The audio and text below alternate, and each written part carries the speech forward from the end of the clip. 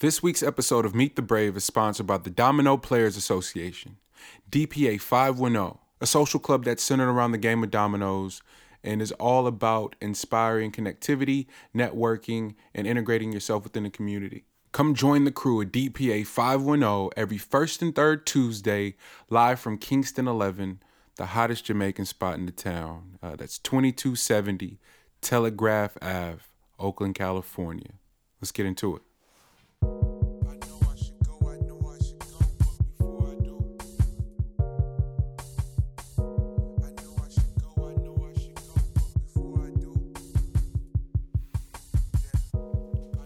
We made it to another week. It is Meet the Brave, and it's your boy, Monty Draper. I want to start this episode off by giving a warm and humble and sincere thank you to all the people that have been rocking with us these first few weeks, these first few episodes. I hope you guys all have enjoyed listening to them the way that I have in the process of interviewing and when I get to listen back and editing. It's been eye-opening. It's been incredibly inspiring, and like I said, man, this is how we're doing it in real time. These are people that I'm actually encountering on my journey, and so moved by their stories. Like, yo, I want everybody to know this about them, and so we start this week off no different, I needed to set this one up the right way because of how much it means to me. And so this week's episode, I have owner, head chef, Pat Davis of Berkeley, California, and of Casey's Barbecue. A lot of people around the Bay are going to be familiar with the legendary staple that is Casey's Barbecue restaurant in Berkeley, right on San Pablo, across from the legendary Fantasy Studios. All you heads out there are gonna be familiar with the space. Some of the most legendary albums have been recorded there. But Casey's Barbecue, man, been prevalent in my entire life. Growing up, just going in there and how much history was in that place, the how long it had been in their family, and then a layer that I wasn't able to appreciate until I was older, Black ownership, like seeing Black owners, man, and not really appreciating like how incredible that was, until moving back and actually having a chance to work there. Some of my first jobs, all of my jobs actually have been in restaurants. Northwest Pizza back in Ashland, Costco food court, wearing the hair net and the beard net. Yes, niggas, yes, that was me. Don't judge me. I can feel it.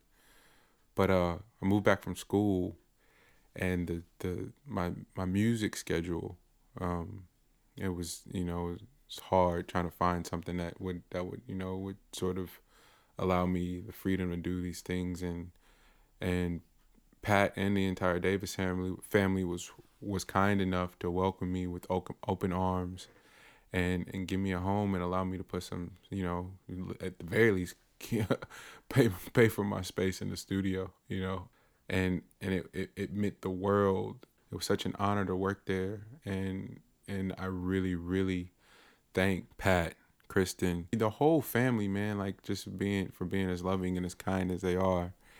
And for those who aren't familiar, exactly a year ago, the restaurant caught fire and they weren't able to salvage much and weren't able to get back into that space. And so it's been an entire year of fundraising and trying to get back into space. And I am proud to announce that Casey's Barbecue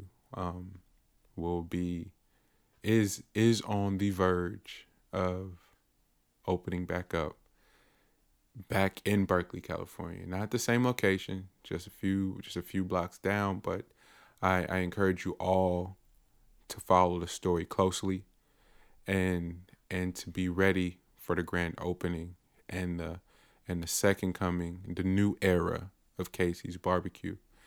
And that's why this episode is so special. I got a chance to sit down with the man himself, Pat Davis. Here it is.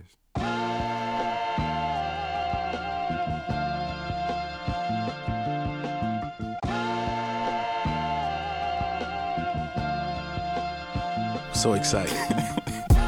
What's been going on, man? Work. Work? You know, it don't stop. What's no. Real. Can't give us the vague answer. What's really going on with the process of the pit? Where you guys at right now? When you're dealing with the city, it's a slow process. Yeah. So we put in all our applications, and now the city has to get back to us. They're telling us it's a 6 to 8 week process. Damn. Once you put in for a permit. But it's moving along. So we got some people that are working with us and trying to expedite the project. So excited about that. Actually, we got a letter back yesterday to come and pick up one of the permits for the building, and then we have to get a couple more, and then hopefully the process will move a little faster. Well, that's good. I mean, and before we jump in ahead, but for people who don't know, Pat Davis is the owner of Casey's Barbecue and in the process of relocating, right? Is that right? Yeah, okay. But we still will be in the city of Berkeley. Okay. So Berkeley, legendary restaurant, Pat Davis, the entire Davis family, and since we did jump ahead, let's go back and start from the beginning. So, are you born and raised in Berkeley? Correct. Yeah. What about your parents? Where your parents come from? My parents are actually from the South, but they met here in California in Berkeley. Wow. How much of that story do you know in terms of them coming here and meeting? I know the whole story. How'd it go? My father met my aunt. My aunt said she had a sister. My father met my mother, and he said that was it. Dang. You know what year that was? In the 50s. Okay. Probably 1954, 55. So how in terms of proximity, how close in the South were they? Do you know? Different areas, but they didn't meet there. They just happened to be born in Arkansas. Wow. And then, but they met here. What brought them to California, you know? Work. Okay. Better life. My father's family moved here. His brother-in-law was in the military and found a better life here, more opportunity here. And the same for my mother. Want to move from the South. You know how things were there then and still are. Yeah. Just wanted a better life, so that's why they moved here. Wait, and your dad wasn't in the military? My dad was in the military. He was a okay. military police. Okay. Did you know where his basic training and all that was? Not quite sure. Okay. He's told me, but I forgot. That's awesome. So they meet here, they get together, and then how many siblings are there? I have 4. 4. Okay. Yeah. 3 boys and a girl. 3 boys and a girl. Okay. Correct. Okay. And you're the youngest. I'm the youngest boy. Wow. How was that? What was that dynamic like being the youngest? Good and bad. You know, it's 10 or 11 years between me and my older brothers. Okay. And you learn a lot of things. You get beat up a lot, so it's just kind of give and take. I'd imagine how much of being the younger brother did you find yourself looking up to your older siblings? A lot. You know, they did a lot of things that I aspired to do, and they just kind of made it easier because you've seen the mistakes that they made and I wouldn't even say mistakes. You know, you just seen the way they operated, and you take from what they do and take the good things or the things that you can use and use them for yourself. How is it? And then how is it now? You know, I mean, we have the privilege of like hindsight, but when you think about the younger you and the dynamics of the relationships now, did you think it would end up here? I had no idea because at the time I was the youngest. Absolutely. So now I'm in the forefront. I'm the person that's leading. So it's a lot different. It's a trip how that works. Huh? Yeah, it's crazy. Did you? I don't know. What was that? Was that weird to get used to, or were you kind of natural at it? Just not natural at it at all. You know, I'm laid back, kind of quiet, and not a person. I'm not a forefront type person. Gotcha, I'm more in the backfield. So. When you have to be a leader and step up, it's a lot different. That's the trip, man. So, but that's the role you take. That's the things that you're taught, and you have to do it. Yeah. And then now, like you said, you having to get used to it and having to learn it. What would you say has been the hardest about all of that for you? With the exception of naturally being someone that plays the background and not wanting to be in the in the spotlight, but what outside of that, what else has been the biggest adjustment for you? The biggest adjustment for me is knowing your worth. You know, when you just take things for granted, or you don't really know, or you don't really trip. Wow. So that's what it is for me. Damn, P. Okay, so we're moving, but so that your parents meet, ends up being 5 of you total. Correct. Okay. And many others, as you know, family members, you know, they're not actually your cousins. They're more like your sisters or brothers. And I know we understand how that works in our community. I feel like it's primarily with minority communities where that whole, blood, not necessarily being blood related, but y'all family, you've been together through thick and thin. Your parents have been friends forever, and that you grow up knowing nothing other than them being your family. But for you, it seems different for your family in the sense that you guys are already big, but maybe it started with your parents just taking in so many other people that by the time I met you all, it seemed like a million of you motherfuckers. Well, I mean, it's a given. My father had 14 brothers and sisters. Wow, okay. And he was a part of that. So I have many cousins, second cousins, third cousins. Yeah. And as a kid, we always spent a huge amount of time with my family. Gotcha. So we were at somebody's house on the weekend or during the week. So your dad, did all 14 of the siblings end up coming to California, or? All but 2. I had an uncle in Seattle, and I had an aunt down south in Southern California. Okay. And the rest of them were here. Okay. Wow. And then, any holidays, my aunt from Southern California was here. My uncle from Seattle was here. Wow. So how much time did you spend up north and then in SoCal? We would go up there. Wow. A lot. My father was on the move. How he did it, him and my mother, I have no idea. Take that many of y'all. Yeah, I mean, we were like literally moving. My father bought a camper. Wow. And he would just stuff it full with food and people, and we would move. Oh my goodness. So you said all but 2 are here, and then so you take that many people already, and then you start to just extra people in the community, friends, and then most definitely. And then did you guys all go to the same school, same high school? Yeah. Okay. My parents actually went to Berkeley High. Oh wow. Okay. And the rest of my family went to Berkeley High. Wow. So then now we're at high school, and then what were you like high school? What was high school you like? High school was great for me. Yeah. Excited.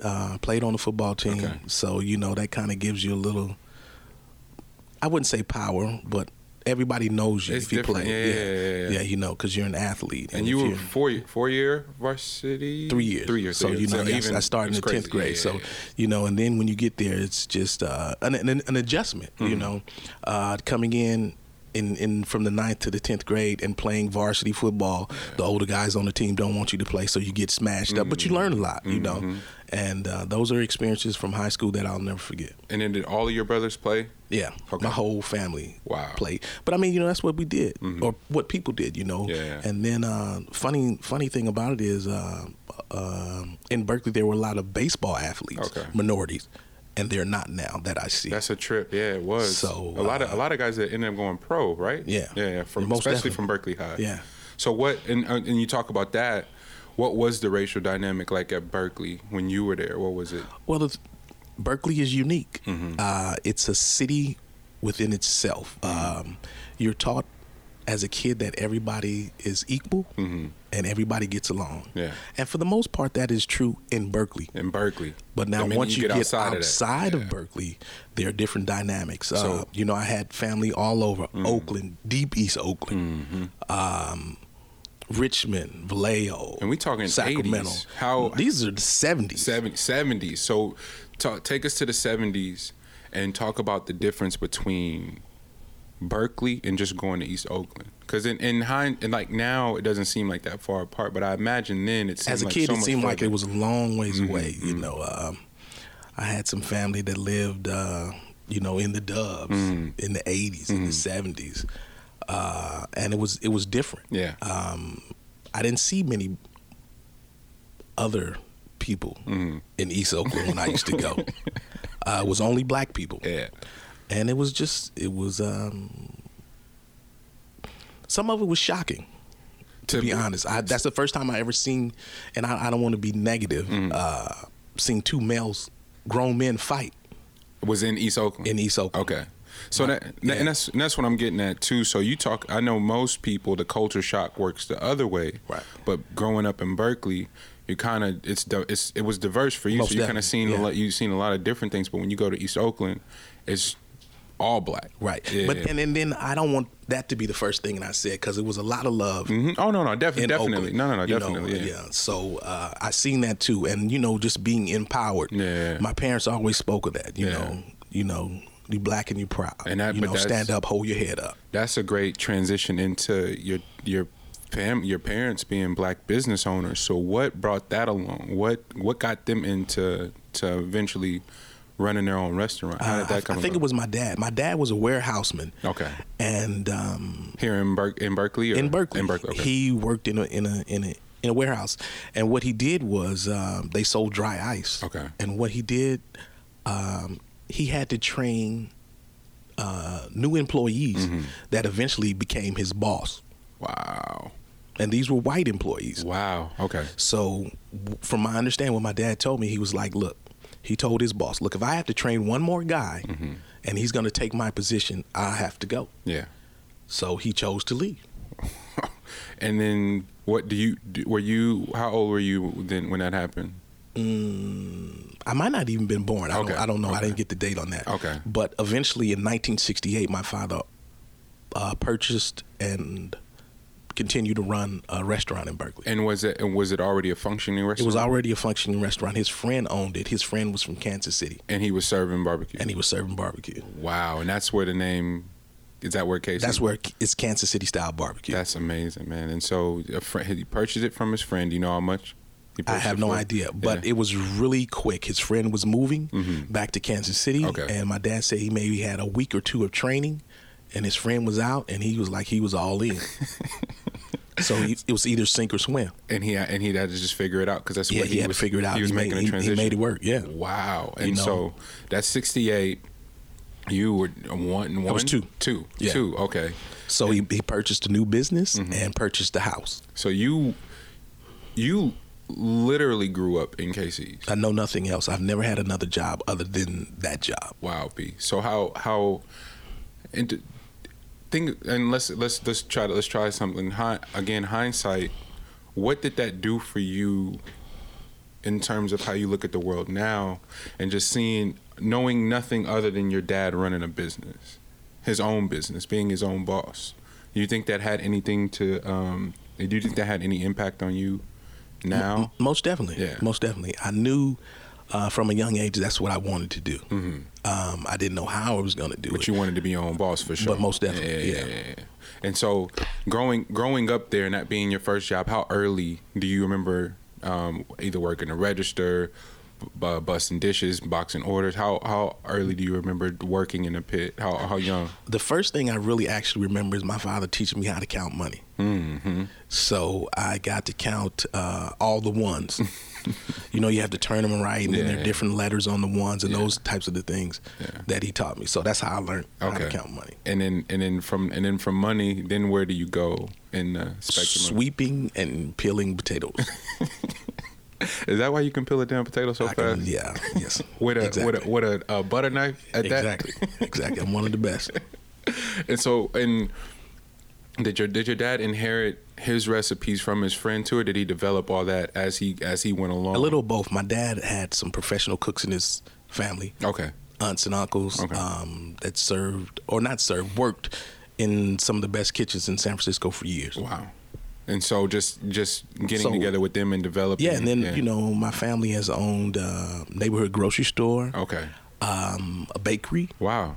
In Berkeley. In Berkeley. Okay. Yeah. Okay. How far from the pit? Because the pit was San Pablo and what? Close. We were in between University and Ashby. Okay. So my family's house is on Addison. I'm actually, as the youngsters say, from the waterfront. From the front. Okay. Yeah, Got it. A lot of people don't know that, but yeah. Got it. And then from those things, it's a lot of entrepreneurs in my family. Electricians, plumbers. So that's all you. But I mean, at that time, you had to make a way for yourself. Got it. So, but the good thing about it, a lot of my family work for themselves. Got it. And that's what's always fascinated me about you, because I've known you my whole life, but you, in terms of being black, being a boss, and just the concept of ownership, I personally didn't have many examples of that, and really and truly the one consistent one in my life I can think of is you. And so I harp on that because I think there's a level of glory and like there's this sort of Cinderella part of being a boss that's highlighted, but the work and the dedication and the sort of sweat equity that goes into running your business is rarely highlighted. And someone like you I don't really see you complain that much, and where do you think you get that from? Who can you complain to be honest with you, when you're the head? Who can you complain to? That's you just have to put your head down and get it done. Yeah. It's just like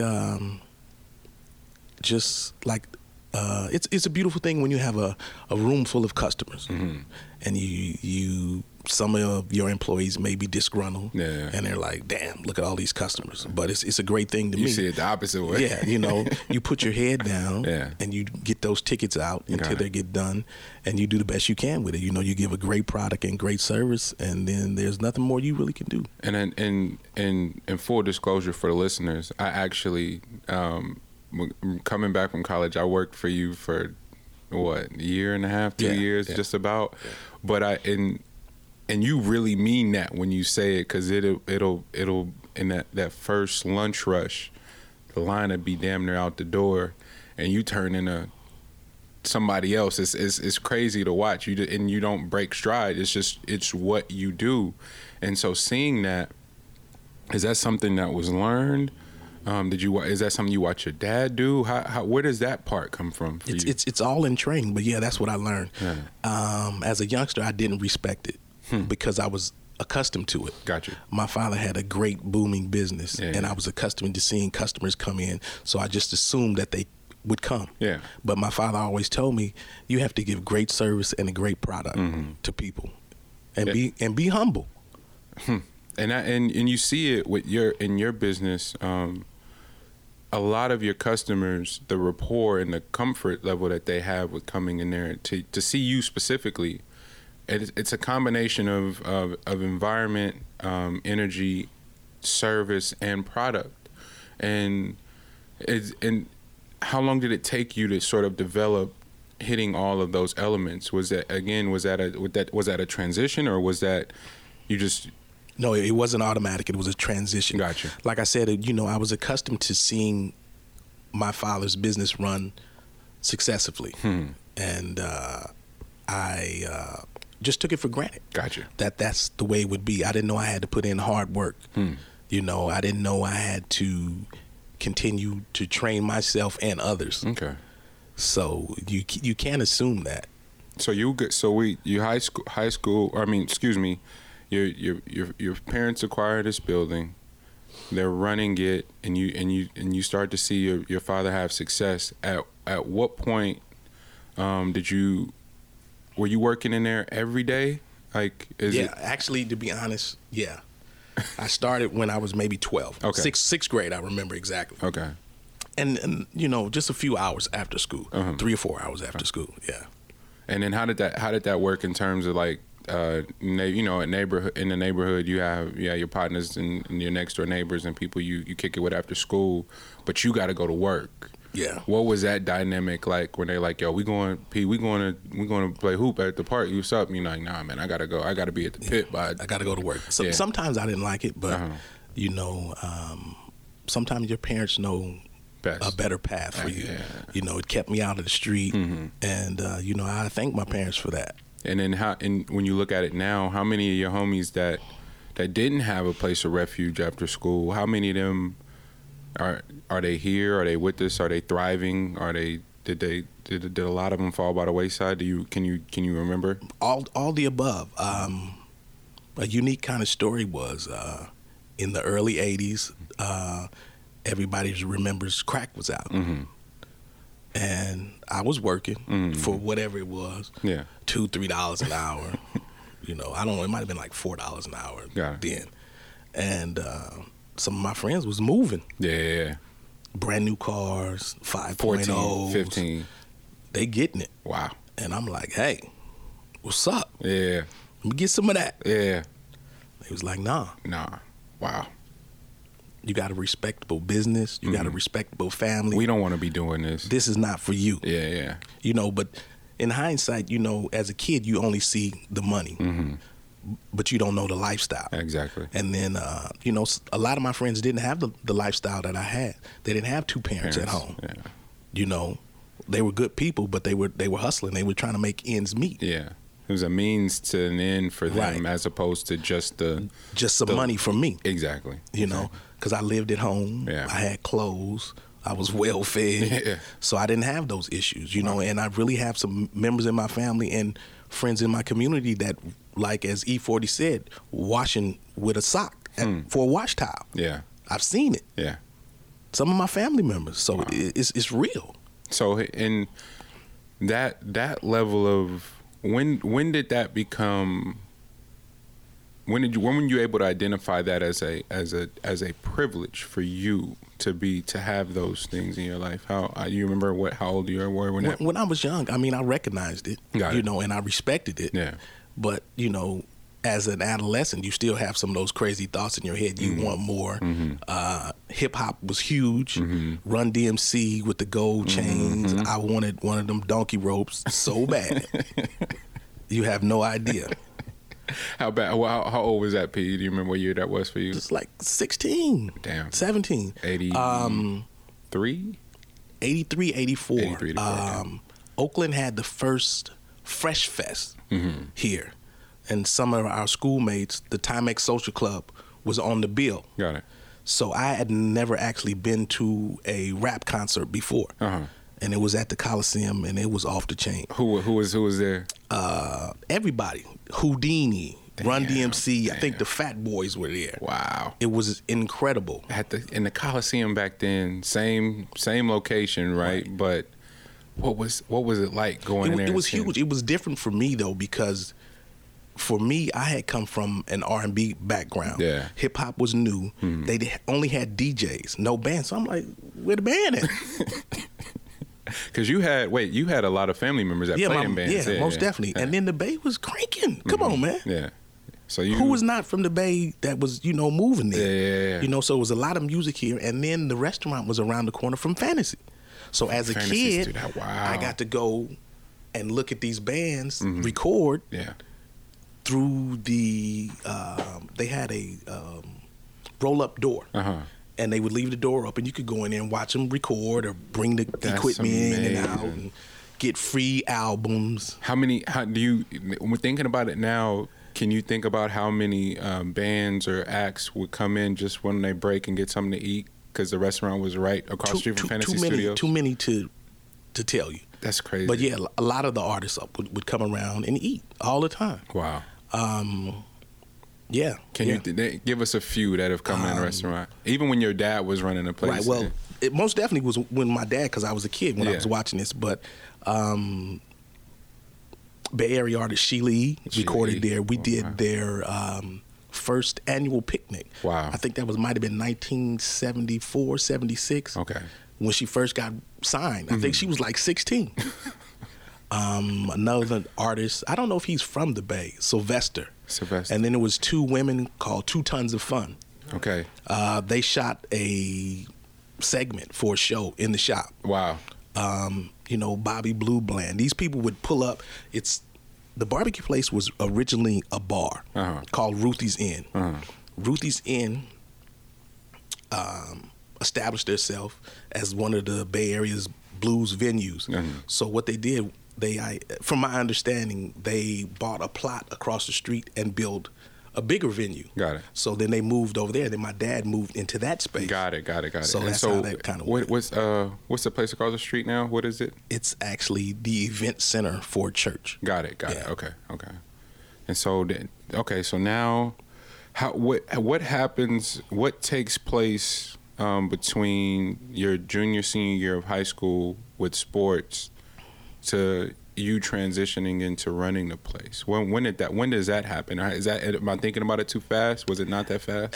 Well, I mean, time moves quickly. Okay. Prior to me, my two older brothers ran the restaurant. Okay. And they did the best they could, but it just didn't fare for them. Got it. A lot going on, Reaganomics, the business going up and down as usual with the restaurant. And then they had families early too? Yeah, Okay. my brother has family early, yeah. Okay.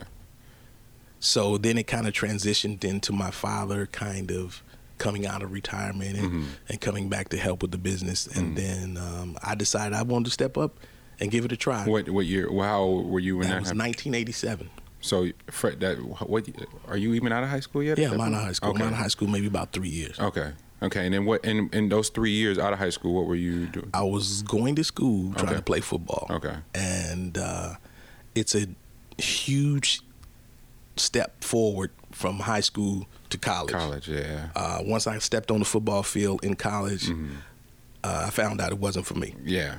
Was that immediate, or was it like the first few weeks of training? First few weeks of training, Okay. I was like, oh, these guys are serious. Yeah. They're not playing. They're trying to move on. What position did you play? I played like center, guard, defensive line. Damn, P. So that and I mean, you a big dude, but the trenches, O line and D line, that's we talking 6'6". Yeah. Well, that wasn't the issue. Actually, I got hit by a cornerback. Oh wow. Or he might have been a free safety, a little bitty guy from Hawaii. Yeah. His name was Guy, and boy, let me tell you. Yeah. He laid some leather, and I was like, okay. That's it. Something else I can do. Got you. Yeah. Got you. So then that was immediately out of school, and then what's going on those 2 years before you going, let me take a shot at this? Well, that's what happened before I decided. I was going to school. Got it. Just trying to figure out what I wanted to do, because I really didn't know what I wanted to do. I didn't really want to go to school. Got you. I didn't really want to play football. Got it.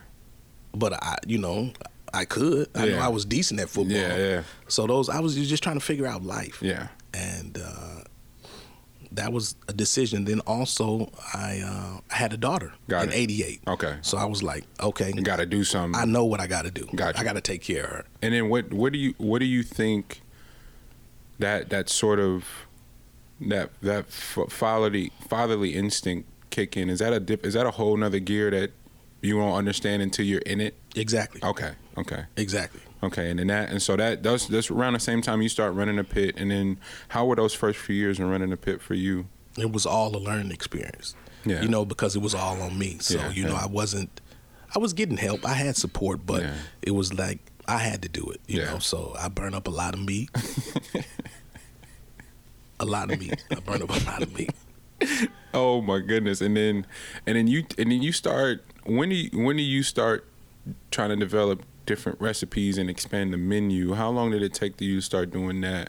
Well, I didn't really develop a whole bunch of recipes, just cooking techniques. Got you. That had to work a little bit different for me. Got it. So, we craft our own links. Yeah. So at the time, we would just make the links and kind of throw them in the pit. Mm-hmm. So then I decided that we would put them on a tray and turn them over and cook in a different fashion. Yeah. But using the same methods. And part of me wants to imagine that didn't immediately go over well with your dad. But is that am I wrong in saying that? Yeah, well, it was different. Like I said, I went from being the youngest to the lead. Yeah. So when you have older people working for you, they don't always respect your decision. Exactly. So it's kind of tough. How long did it take for you? I struggled with that for years. Yeah. Yeah. Did it in family dynamics? Does that get to where it's tension and you gotta and it builds up and you gotta kind of just lash out and let everybody know, like, look, this is how it's gonna go. You can either roll with it or Yeah, most definitely. Okay. And again, this is all with the perspective of knowing you, the coolest cat I've ever seen. But I've also seen when you kind of go there and I'm like, oh shit. So I imagine for everybody else, when you're consistently cool like that, it rings even louder when you do have to go there. Is that it makes a little difference. Yeah. Because, once I'm to that point, then I'm to that point. But I try not to get to that point. But I'm similar in that regard, and I know why I've worked on it so hard. But what was it for you that makes you work on not wanting to get there as much, because you just know? I know me, and it's not a good thing, and it's not funny. Yeah. Really, to be honest with you, Yeah. I've watched my father for years. My father is really mellow, mild mannered. Yeah. But when he gets to that point, It's a wrap. It's serious. Yeah. When you see men have conflict, Absolutely. men don't fight. Yeah. Men kill each other. Oh yeah. So It's that's kind of where it is, and I've been taught that by my father. He was like, look, we don't play, we don't fight. Yeah. Men kill each other. Yeah. And that's the end all to the end all. So do you really want to take it there? Exactly. So you have to make your mind up, is it worth it? Mm-hmm. Or do you have to protect yourself in that manner? Yeah. Because like I always tell people, I tease all the time, look, I'm not a fighter. I sell rib sandwiches, but I will kill you. Exactly. So they think it's funny, but I'm dead serious. Yeah, and having in the pit, being in the location that it was in, I imagine, but any business, this isn't an indictment of the neighborhood, but with any business, burglary, how did you deal with that your first few times when you were in ownership, when it was all on you? Was it different when your dad was running it as opposed to when you were running it? Was it a different feeling of violation at that point, I guess, is what I'm asking? No, it's always been the same. Violation is a violation. Yeah. As a kid, I remember people used to break in. We only been robbed, knock wood, one time, and that was when I was at the head of it. Got it. But as a young adult or a young teenager, people would break in and steal crate, sodas. Yeah. If we had some meat left, which I thought was crazy, they didn't steal any of the antiques or anything that were worth something, value, because there was no money in there. Yeah. But just the feeling of being violated, and crazy story. I remember we were on the lookout. People were breaking in or breaking windows, and we actually caught this guy. Wow. And I was 15. I remember, but I had a car I used to drive. Yeah. And we lived around the corner, which and we caught this guy coming out the pit. So I had a bat. What and you did the alarm go off or something? Or you just happened to go circle by, or what? How'd you? Somebody called us. Okay. They breaking in the pit. I guess they heard him. The surrounding neighborhoods, and then my cousin lived next door. Yeah. So we caught the dude. Wow. So I catch him coming out the door. I bang him with the bat. Bow. And I'm like, shoot him, Dad. Shoot him. You telling Pops to shoot him? Yeah, I'm telling my dad, I'm banging him with this bat. Bang, bang.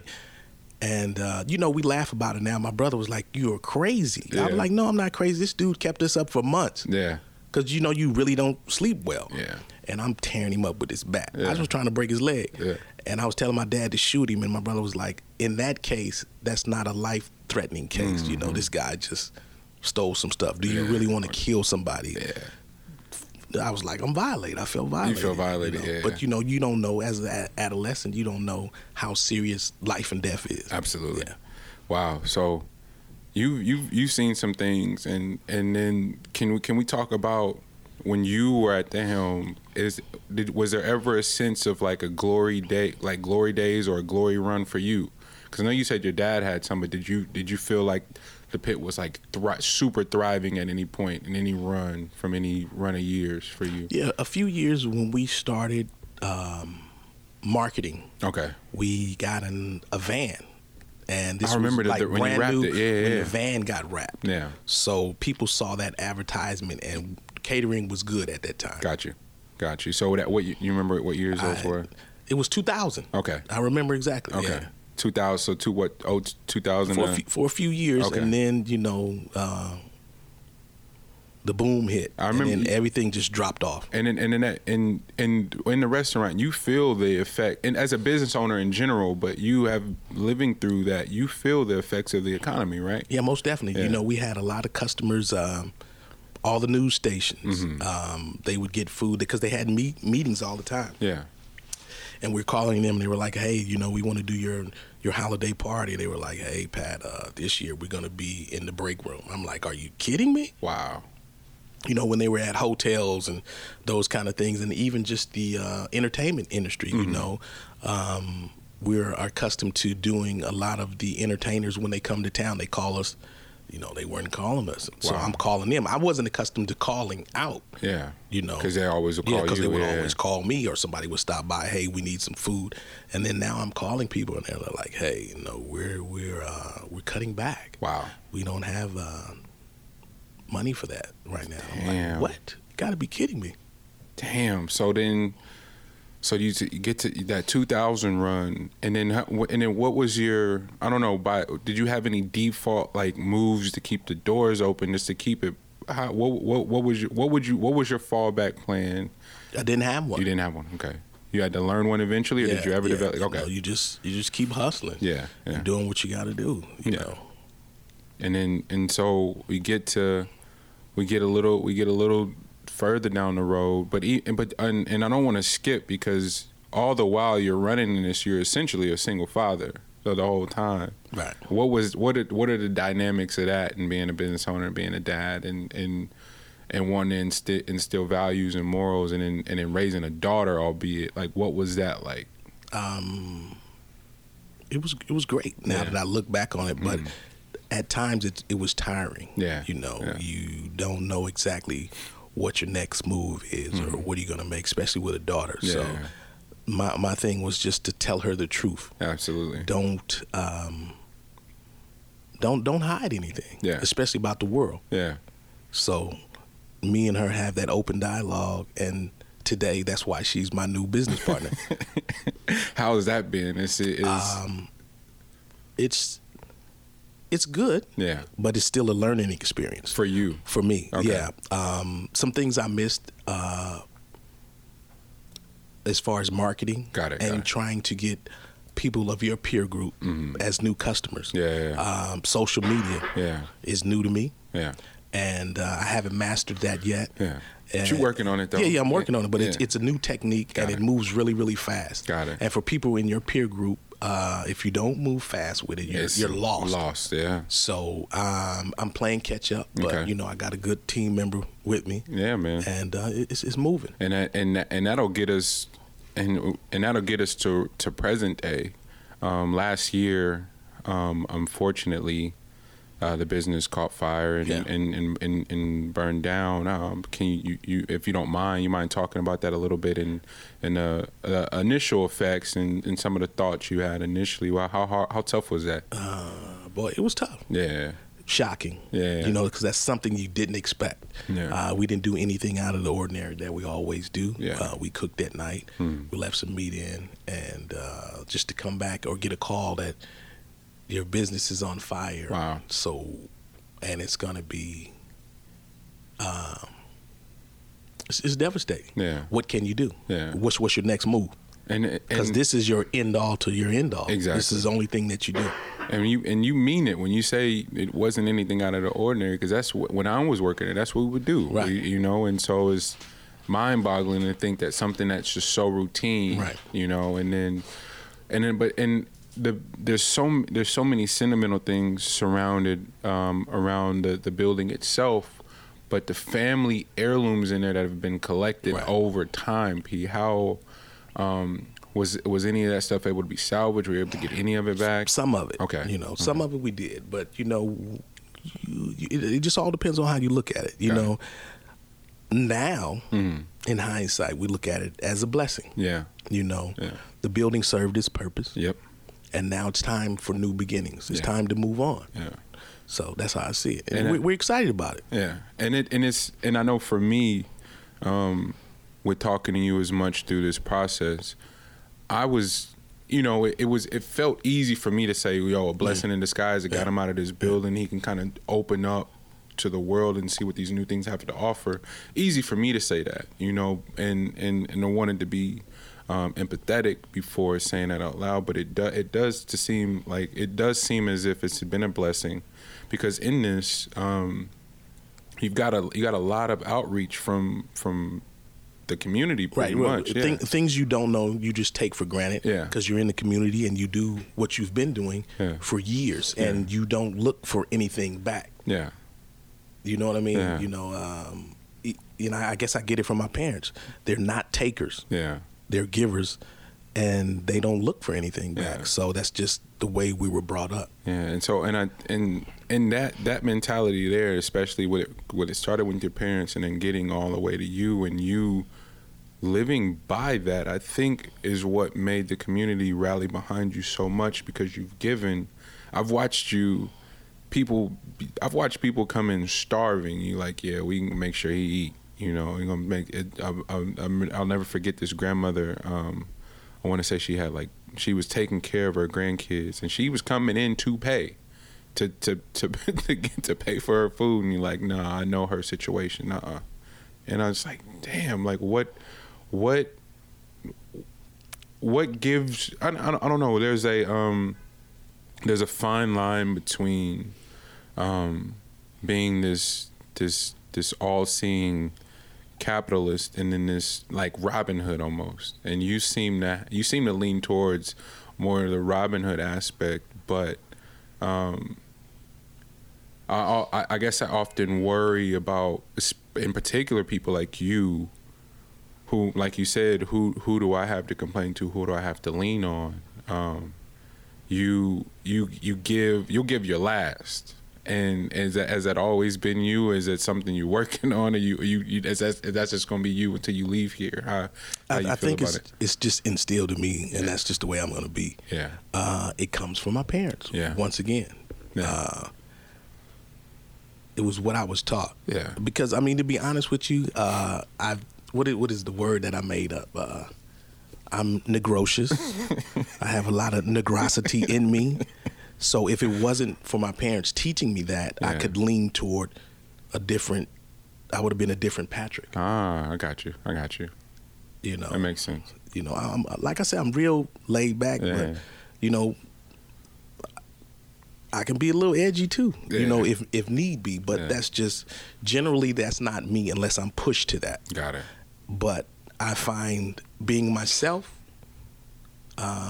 just being humble and grateful works a lot better for my spirit. Man, talk about it. You know, makes me sleep better at night. Yeah. You know what I mean? How can you go to bed knowing that somebody's hungry, that you could have fed them, that it wouldn't hurt you, it wouldn't break you? Yeah.